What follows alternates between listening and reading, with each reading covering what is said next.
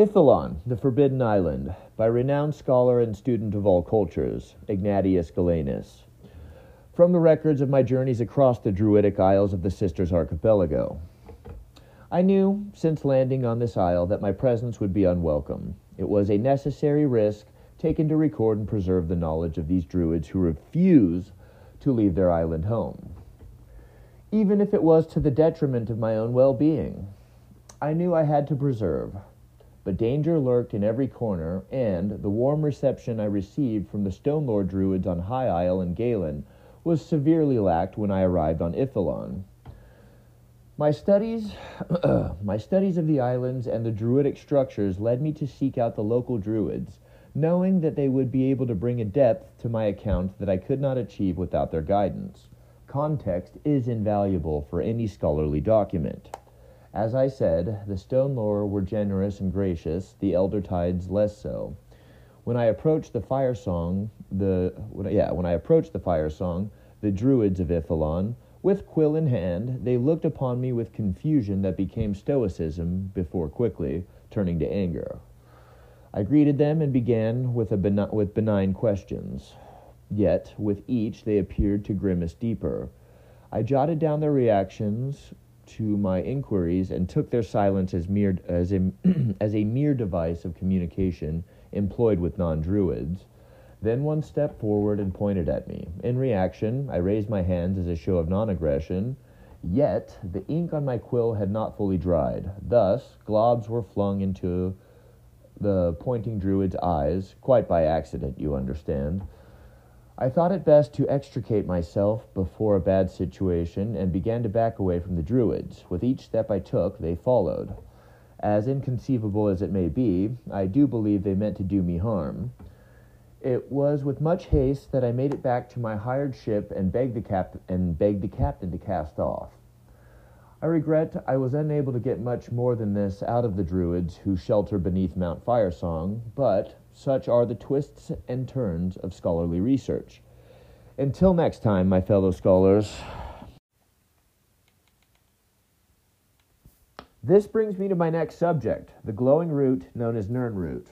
Although the oddly tenacious root grows almost anywhere a significant body of water is present, this root is extremely rare, and I believe soon to become extinct.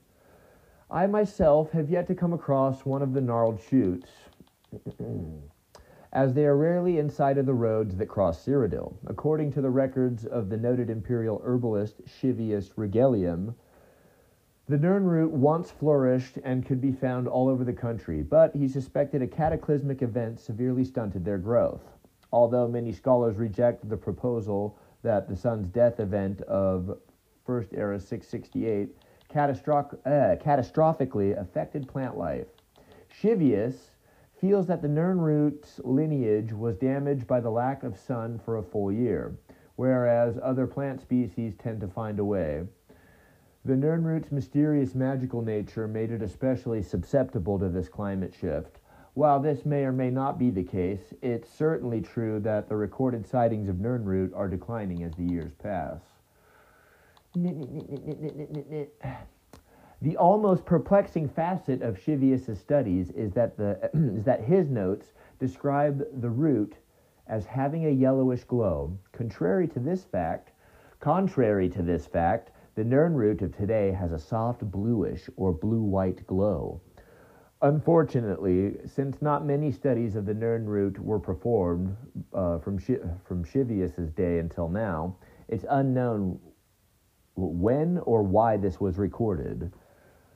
What I'm proposing today is that the Nirnroot, even though merely a plant, sensed impending extinction and therefore changed its own nature to survive. One of the more obvious facets of today's Nirnroot that supports this theory is the fact that it can now survive underground without any sunlight at all.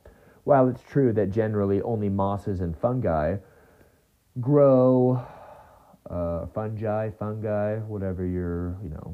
whatever dick you prefer in your mouth, grow in these environments, I have two signed depositions by persons claiming that they sighted the Nirnroot in deep caves.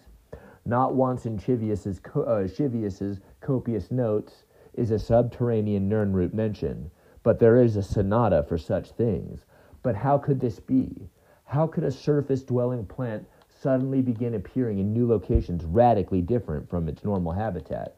The answer, my fellow alchemists, is nestled within Shivius's own notes.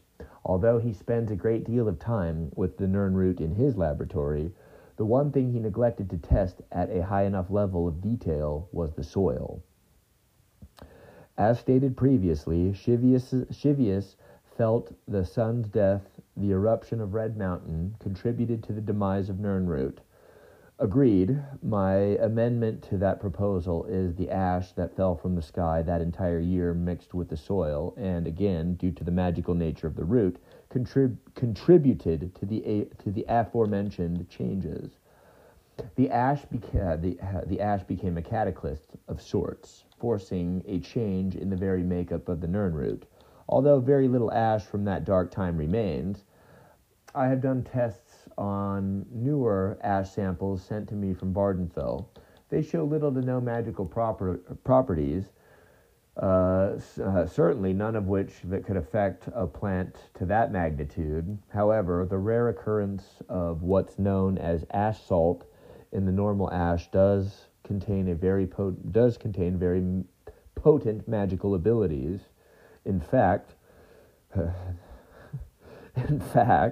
some native Dunmer are said to harness that ability to create a cure for the blight, which pervaded their realm many years ago.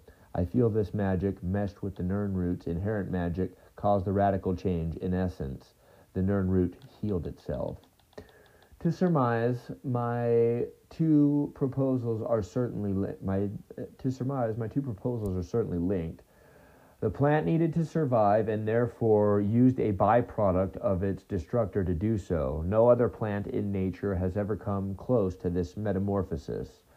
I feel the Nirnroot has accomplished in a relatively short amount of time what it would take other species millions of years to complete. Whatever the case may be, one thing is certain. The Nirnroot is on a path to destruction. It contains untapped potential to create potions the likes of which have never been seen in our day. I propose to you today that we divert a small portion of our funds to an expedition to collect some of these roots to study. I have outlined this proposal for your pursuit after this section of the symposium. Please seriously consider this proposal before it becomes too late and the Nirnroot becomes nothing but a memory. Thank you for your time.